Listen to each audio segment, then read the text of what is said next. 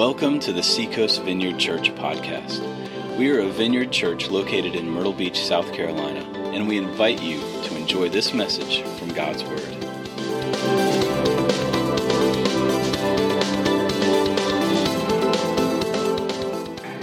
Good to see you. I've about sung my voice out, and how about that? That choir. Yeah, man, that's good stuff. Welcome. If this is your first time to the Vineyard, welcome to our church, and we are in a series on family dysfunction. And we've been making our way through trying to find things that will help us and maybe ways that God has provided for us to have some healing in our families. And not just families, but our church family and our families at home and also in our communities and all. And so we've been making our way through different qualities, different things. And one of the things I think that God has given the church that probably is not exercised as much as it should is laughter. And I really believe God has given the church the ability to be able to laugh and to be able to enjoy life in a way and into a depth that I think others can't. And I just don't think we let ourselves do that sometimes. We don't allow ourselves. We don't know, depending on your tradition, right? When you came to Jesus, if you're a Christ follower and you were in the church family, what was your church experience like? I mean, I came out of a situation where I went to a little country Baptist church maybe twice in my life when I was a little kid. Then I didn't go anymore until I became a Christian. So when I went into a church, I thought everybody was as excited as I was about Jesus.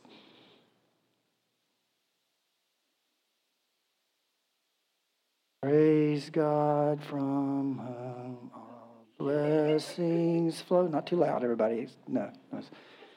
Praise Him, O creatures here below.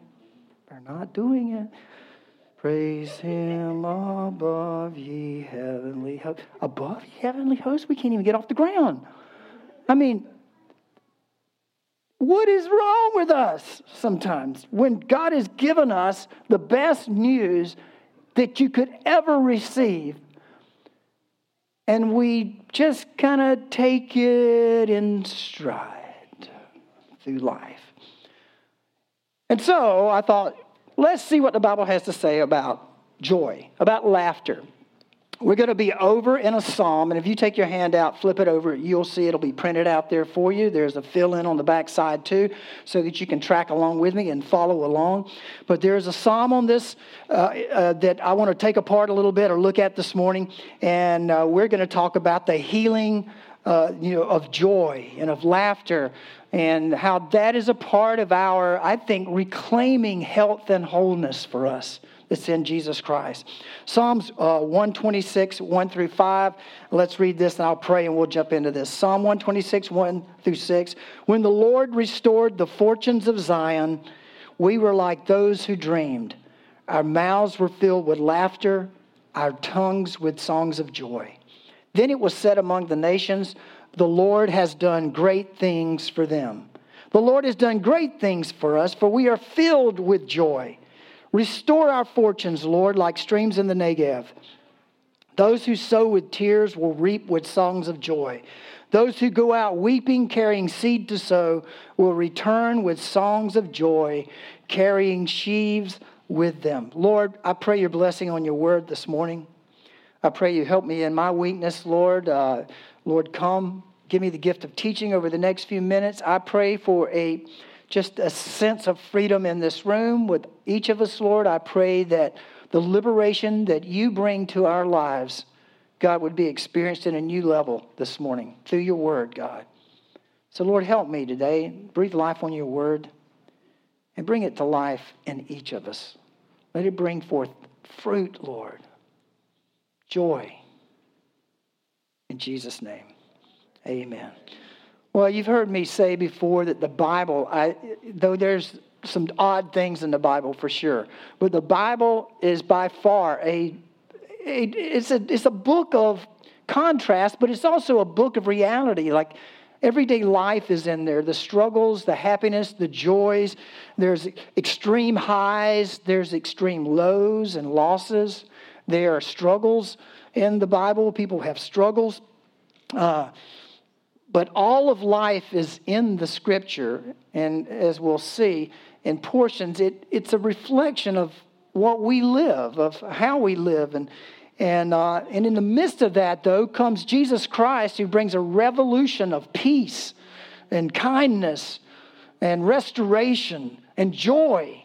And in this psalm that we're reading today, it's called a psalm of ascent. And that is that it's a going up. It's a psalm of happiness.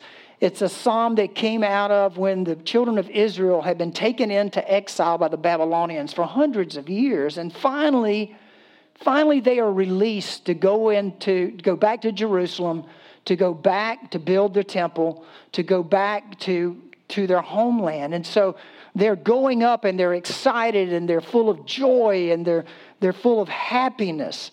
One theologian, Derek Kidner, says that this psalm is delirious happiness and relief. Such is the mood recaptured in the first half of this psalm. And how much more for those of us who have come out of exile, we know Jesus Christ now. We've come out of our sin and our bondage and all of that, and God has liberated us. I mean, there's pictures in the Old Testament of that bondage and of that exile with the Babylonians, with the Assyrians, with the Egyptians. All of that's kind of a foreshadowing of when Jesus would come and set us all free. Free us from exile. And so how much more should our celebration, how much more should our joy, and how much deeper should our joy be in us living in this era and this time when Jesus has come and we're the recipients of his grace and his mercy. And we all have come out of exile and coming out of exile in some way. You guys have heard me say that the Bible, especially Jesus, when you read through the Gospels, you see Jesus eating a lot of meals, going to a lot of parties, right? I mean, his first miracle is at a wedding. And, he turns the water into wine, not just any wine, really good wine, not cheap wine. That's the first miracle is at a party, a wedding party. And so yesterday I just kind of blitzed through the Gospels. And I may have missed one or two, but I read through the Gospels just to see how many times meals show up and eating and drinking with Jesus in the Gospels. And so in Matthew, I counted 11 times. 11 times we see some type of expression of celebration with Jesus gathering with people. In Mark, 7 times. In Luke, Dr. Luke, 15 times. 15 times we see celebrations with meals and excitement. And then in John, only 5 times. Yeah, John's awesome. His gospel is a little different than the other 3, what they call the synoptic gospels, but a little different, 5. And here's just a couple of quotes about laughter and humor. Did you know that humans are the only animals who laugh? I mean, we can see animals. You guys have posted those crazy videos probably on your Facebook or Twitter account or something, Instagram, of animals looking like they're laughing, but that's kind of trained behavior or something. But we're the only animals that laugh, and scientists can't even figure out exactly how it works or even why it works. But laughter is something very unique to us and something that's been given to us and something that's very special to us. On this, I kind of did some research on partying in the Old Testament, okay? And it says, one commentary says, partying as an act of worship was demonstrated in many Old Testament banquets, which the Lord commanded his people to hold in order to celebrate and remember the good things he had done for them. He commanded his people to have times of fun and celebration, to party together so that we would remember his goodness and remember the things he has done for us. John Wesley, the founder of Methodism, of the Methodist Church, says, a sour religion is the devil's religion. And George MacDonald, George MacDonald was 1800s, early 1900s, Scottish theologian and preacher. I love the way, I should have put a picture of George up because he's a wild man. But, he's got this scraggly beard and his hair. He's a John the Baptist type looking guy.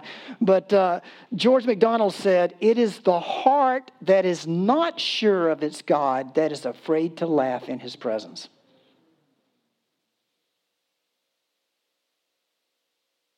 You know, the Bible, I think, has moments of humor and hilarity just kind of put in places for us as we read through it.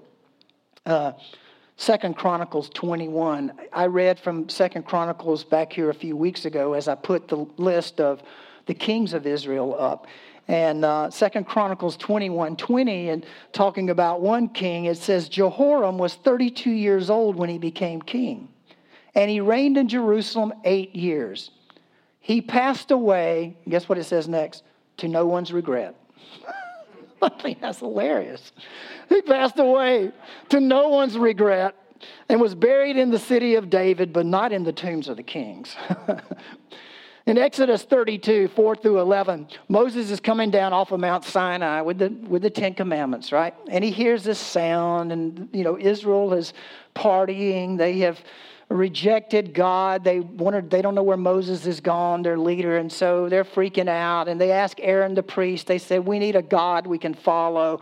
So they took all their earrings and all their gold, and they made a golden calf. And they're worshiping this calf. And Moses is coming down off the mountain after being with God. And of course, God is there with him. And they're coming down, and they hear this, and they see this, and this conversation between Moses and God ensues in Exodus 32, 4 through 11. Here's God. "Go down, because your people, Moses, your people, whom you, Moses, brought out of Egypt, have become corrupt." How does Moses reply? "Lord, why should your anger burn against your people whom you brought out of Egypt?" I just think that's hilarious, like, well, not my people, they're your people. It's like, how when you're a parent and it's like your son, your wife says that to you. It's kind of like that. And I mean, I'm sorry, but how can you read Numbers 22 about Balaam's donkey and not laugh?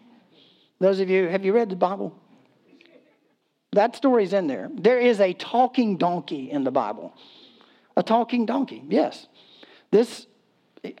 He wasn't Jewish, but Syrian, let's say Syrian guy who cursed people. He was really good at it. Actually, it was a family trade. And so this Syrian curse giver, guy named Balaam, had this donkey, and there's a whole story in there that's fascinating. You should read it. And but he's on his way with his donkey, and this donkey sees an angel. Like, if this is the path, he sees an angel standing there with a sword. And so the donkey's like, "Dude, I don't want to get killed. I mean, and I don't want my master to get killed." So the donkey kind of strays off to the left to get away, and Balaam, the guy on the donkey, starts beating his donkey because he doesn't see the angel. Well, the donkey gets back on. He's trying to save his master. He's heading on down, and it's getting closer to the angel, and the side of the mountain, the rock is there. And so, the donkey goes close to the side of the wall, and it hurts Balaam's foot. Oh, poor Balaam. And he hurts his foot while the donkey tries to slow down his progress with friction, I guess. And what does Balaam do? Beats his donkey. "Keep going, donkey, keep going." And then finally he gets closer to the angel. The donkey sees him. The donkey just lays down. Not going there. Balaam starts beating him. Well, I mean, that's pretty funny right there. But the donkey talks. Sorry, that's funny. I don't know how we read the Bible and we go, donkey talked. No. What? The donkey talks, and he goes, "Have I ever done anything bad to you?" I mean, what would be your response if your donkey talked to you like that? I mean, really? What would you do? I mean, what? But no, what does Balaam go? "Well, no, you weren't going where I want you to do." And this conversation ensues that is like really hilarious. And I mean, this whole story is just crazy funny. And the angel finally is shown to Balaam, and the angel says to Balaam, you know what? If that donkey had slowed you down and you got up to me, I was going to kill you, but I wouldn't have killed the donkey. Now that's funny. That's funny. And I mean, let's face it, a donkey that talks lends itself to all kind of comments. I don't know if I'm in the right group this morning to say a few of them or not, but look, God can use a dumbass. I'm just saying. If you ever think God can never use me, go to Numbers 22 and read the story. God can, yes, He can. So, Jesus talking to, the Pharisees who are just railing against Him for not following the dietary laws of the day.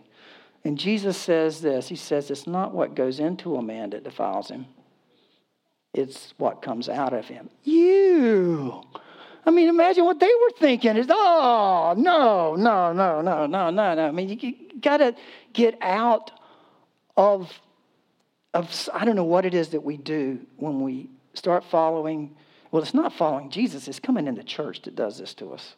We come into structures and forms that want to teach us that laughter and humor is not holy or is not used by God to lighten our loads at times, to bring happiness to us, to let us laugh a bit and to not take ourselves so seriously.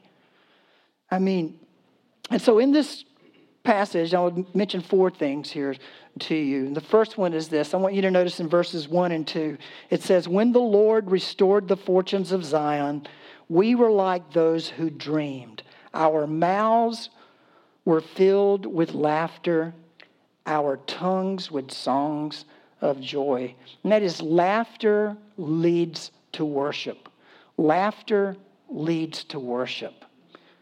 It allows us to be able to relax a bit, to be able to, laugh and to open up our emotions to God and to one another in such a way that we're not taking ourselves so seriously. I've noticed my kids when they were growing up, the lighter that we made things, it seemed like the more open they were to worshiping and all.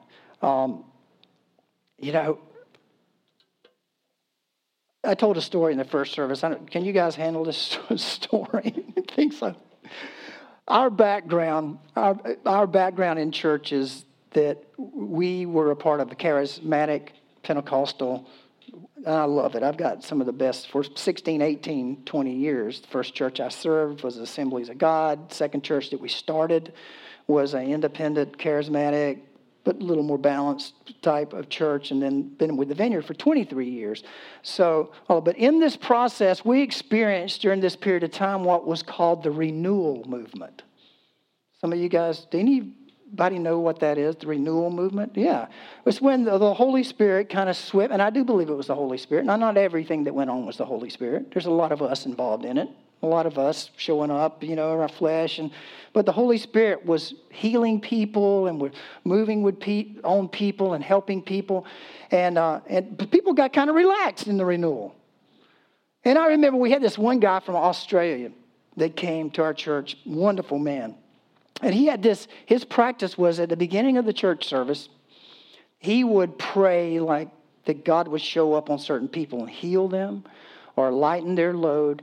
And people, it was wild. I mean, people would start laughing just out of the clear blue sky.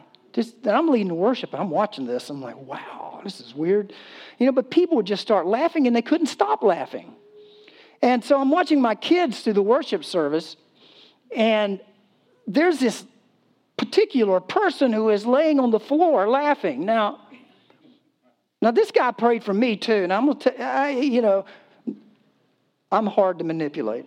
I'll tell you that right now. And when the guy prayed for me, when how you pray for somebody, I had done yoga for years, so I was able to. He just bent me right on back, and I was like, not going down. Not going down. Not going to happen. I might walk around like this. But no, don't put that foot behind my leg. No, don't trip me.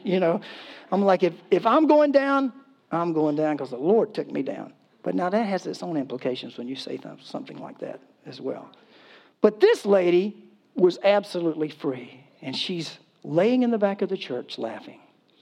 Strange, but I watch my kids.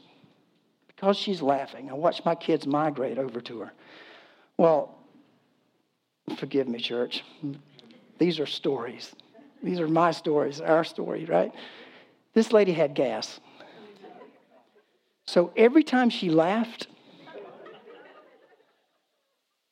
yes, there was an announcement. And so, what do you do? What do you do? Laughter. I want to tell you right now, that did not take away from our worship. Because when we went back to worship, people were freer than they've ever been and praising God and loving God. And this lady was just having a great old time. And my kids are like, just waiting for the next laugh. It's like, oh, that's a 6. All right, let's wait. Okay, that's an 8. Wow, okay. Laughter does not mean you don't love God. It doesn't mean you're not honoring God. It doesn't mean that you don't love Jesus with all of your heart. It means, you know what? I'm just a human being. Weak as I am, but God has come and rescued me. He's come, He's restoring me. He's helping me. And right now, I just don't know what to do with me. And it's okay to laugh because it doesn't take away from our worship. God is looking at our hearts and looking deep within us. Do we love Him passionately? These folks, as they came back to Jerusalem to rebuild their church, the temple, as they came out of exile, they found great joy in that. Great joy, and they worshiped. Luke 15, right? The prodigal son. You know the story, right? You've seen the movie. Prodigal story. The prodigal son comes home. What did the father do? Welcome back. Glad you're here. Is that what happened? Now this is a picture of God the Father welcoming, I'm getting ahead of myself, my thoughts are, welcoming us home, right? What does the Father do? He sees him a way off, so the fact that he sees him far off means he was looking for him, right? He was expecting him. He was anticipating him. He was looking for the celebration that was to come. And when he gets there, what does he do? He runs. This is emotion city right here. I want you to know something. Luke 15 is full of emotion. It's just bubbling with it. Long way off, he saw him filled with compassion. That means his insides. That word compassion is like his insides were just knotted up in this great excitement in this moment. Filled with compassion, he runs to him. He hugs him. He kisses him. He's using every possible act of emotion he can use to tell him, I'm glad you're home, buddy. I'm so glad you're home. And then he says, quick, bring not just any robe, bring the best robe. Put it on him. Ring on his fingers, sandals on his feet. Kill the fatted calf. What's the fatted calf? It is Ruth's Chris Steakhouse. It is New York Prime, whatever your favorite one is, It is like the best, the top. That's what it is. And look what he says. Let's have a feast. Let's have a feast, celebrate. So they began to celebrate. And here's what the father says to the son who doesn't want to celebrate over this. We had to celebrate. We had to celebrate and be glad. We had to. What if the church, what if we took that as a mandate for us and we said, we got no choice, we got to celebrate. No choice at all. We have to celebrate and we have to be glad. No choice about it. And so they celebrate, they're glad. Luke 15 is just a chapter full of celebration after celebration of the lost being found. And in the very beginning of Luke 15, it says that when one person repents, there's more celebrating in heaven than for the 99 he already has. What do you think the angels are doing? That's high five. Oh, look, Jesus, you saved another one. Pretty cool. That's pretty cool. Yes, all right. That person just got blessed. It's pretty cool. Nah, man. The angels are celebrating. They can go even beyond what we can do. And so I don't know what they're doing. I always see the Blues Brothers. I don't know why, but I see like people turning backflips down the aisle and things like that. You know, I just see this celebration that goes beyond our comprehension. This is a part of worship. Laughter, appreciation, joy, celebrating is a part of worship, and laughter leads to that. Your second one there is laughter leads to witness. Laughter leads to witness. Look in verse 3. Then it was said among the nations, the Lord has done great things for them. The Lord has done great things for us, for we are filled with joy. Then it was said, where? Among the nations. There are always people watching and groups watching the church to see how they respond. Do they want to be a part? Do they want to come in and be a part of what we are? Is there anything worth being happy about, joyful about among the nations?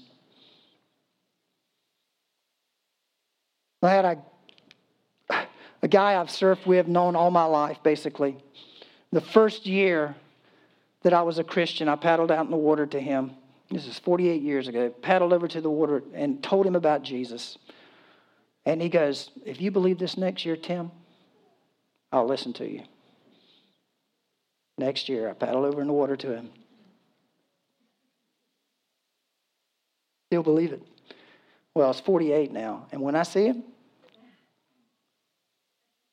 like, are you ready to talk? He's not ready to talk yet. But, maybe a few more years, still holding out. Is there anything within us that witnesses and testifies to the goodness and the grace and the mercy of an all-loving God who sent his only Son to save us? Has God lightened our load at all? I mean, God's lightened Donald's load over here big time. I mean, he's enjoying life. Has God lightened anybody's load? Yes. Y'all be with me. Come on. Help me out here. It's a witness. My kids,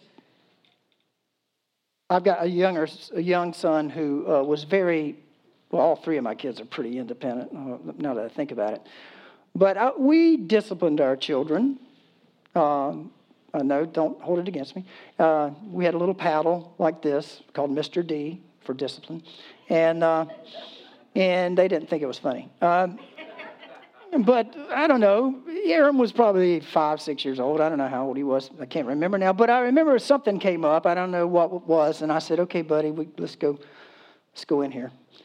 And so we go into the bedroom, and I had the bed, it's like 4-poster bed. Those things, those poles that stick out of beds.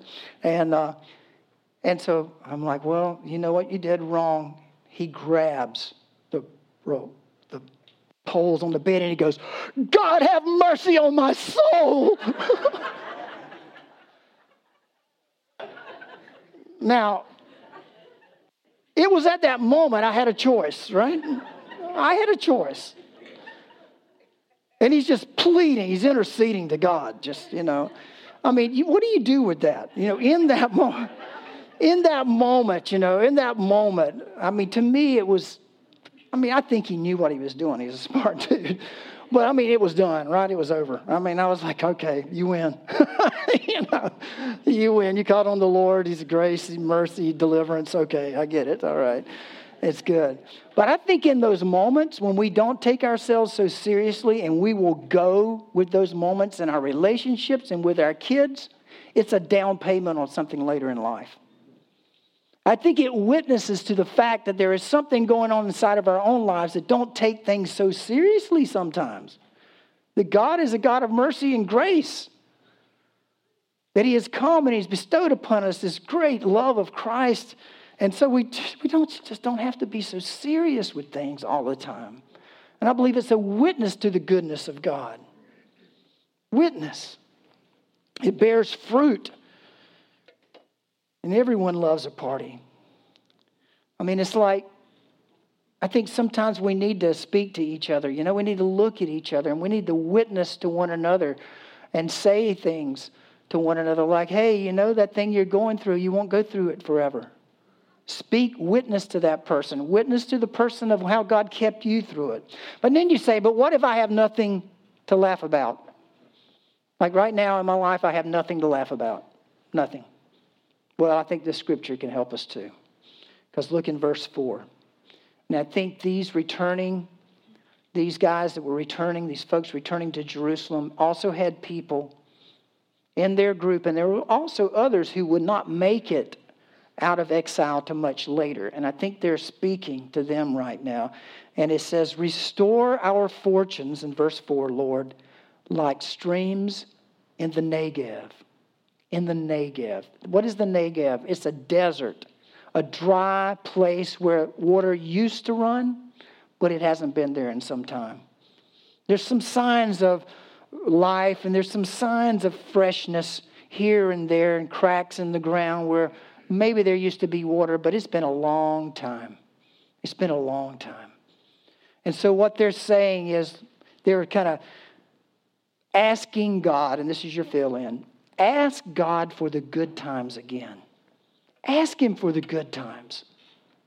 Don't think, well, this is what God has given me. This is where I'm going to live. This is where I'm going to stay. I will never taste the refreshing flood of God again in my life. No, this scripture, they're speaking. Ask God for the good times again. Restore our fortunes, Lord. Bring back the happiness. Bring back the joy. Bring back the laughter like streams in the dry places. Let it come through. He's praying and speaking like it's going to be a gully washer. It's been dry for some time, but the water's coming again. The water's coming again. Ask for it. Even this morning, if you're in a dry place, and you look at your heart and you look at your life and you go, there's no waters flowing here, ask Him for it.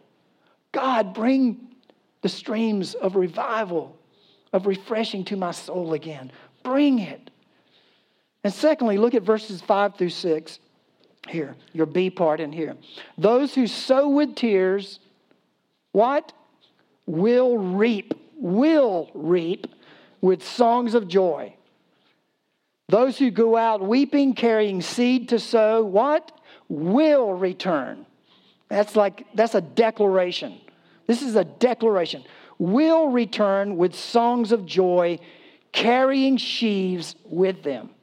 Now the sheaves is the bundled up wheat where everything is lined up just perfect, where you can see the heads of the wheat and the stalks, and it's bundled up so beautifully so it can be delivered to those to make the bread and all. In other words, the prayer and the prophecy here is that you're going to have a time where you're going to have more than enough. And listen, I am no health and prosperity preacher. I'm not. But I'll also say this. There are times when we need to speak into one another's lives that there are better times to come.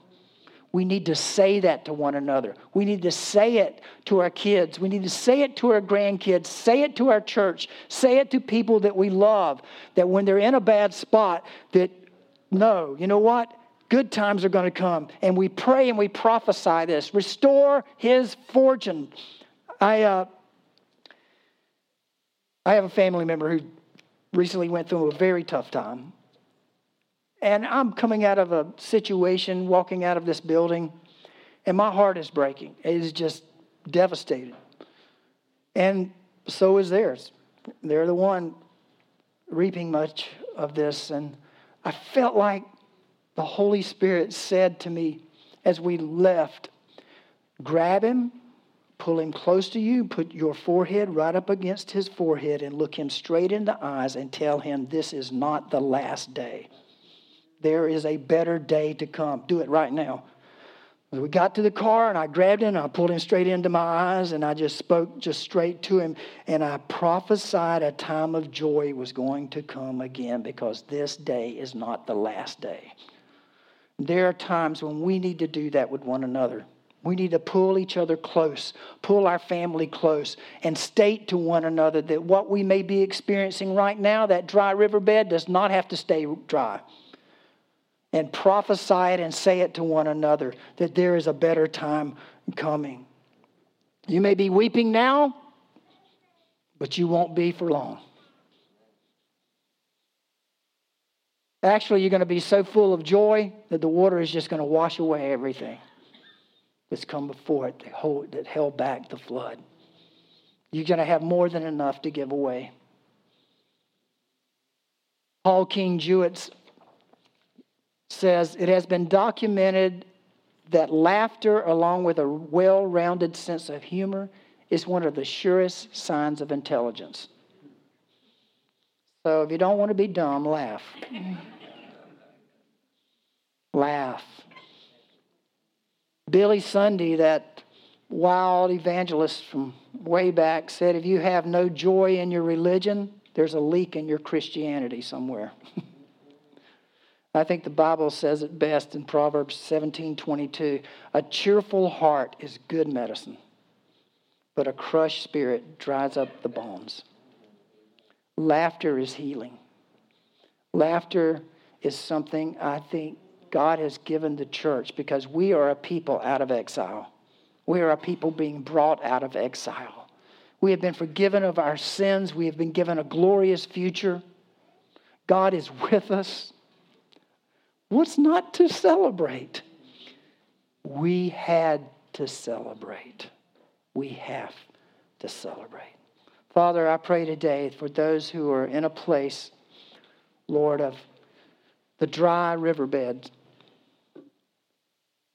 that you would bring a refreshing and releasing flood, God.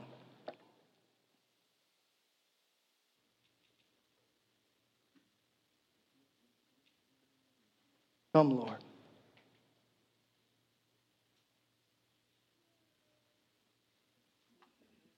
Thank you, Jesus.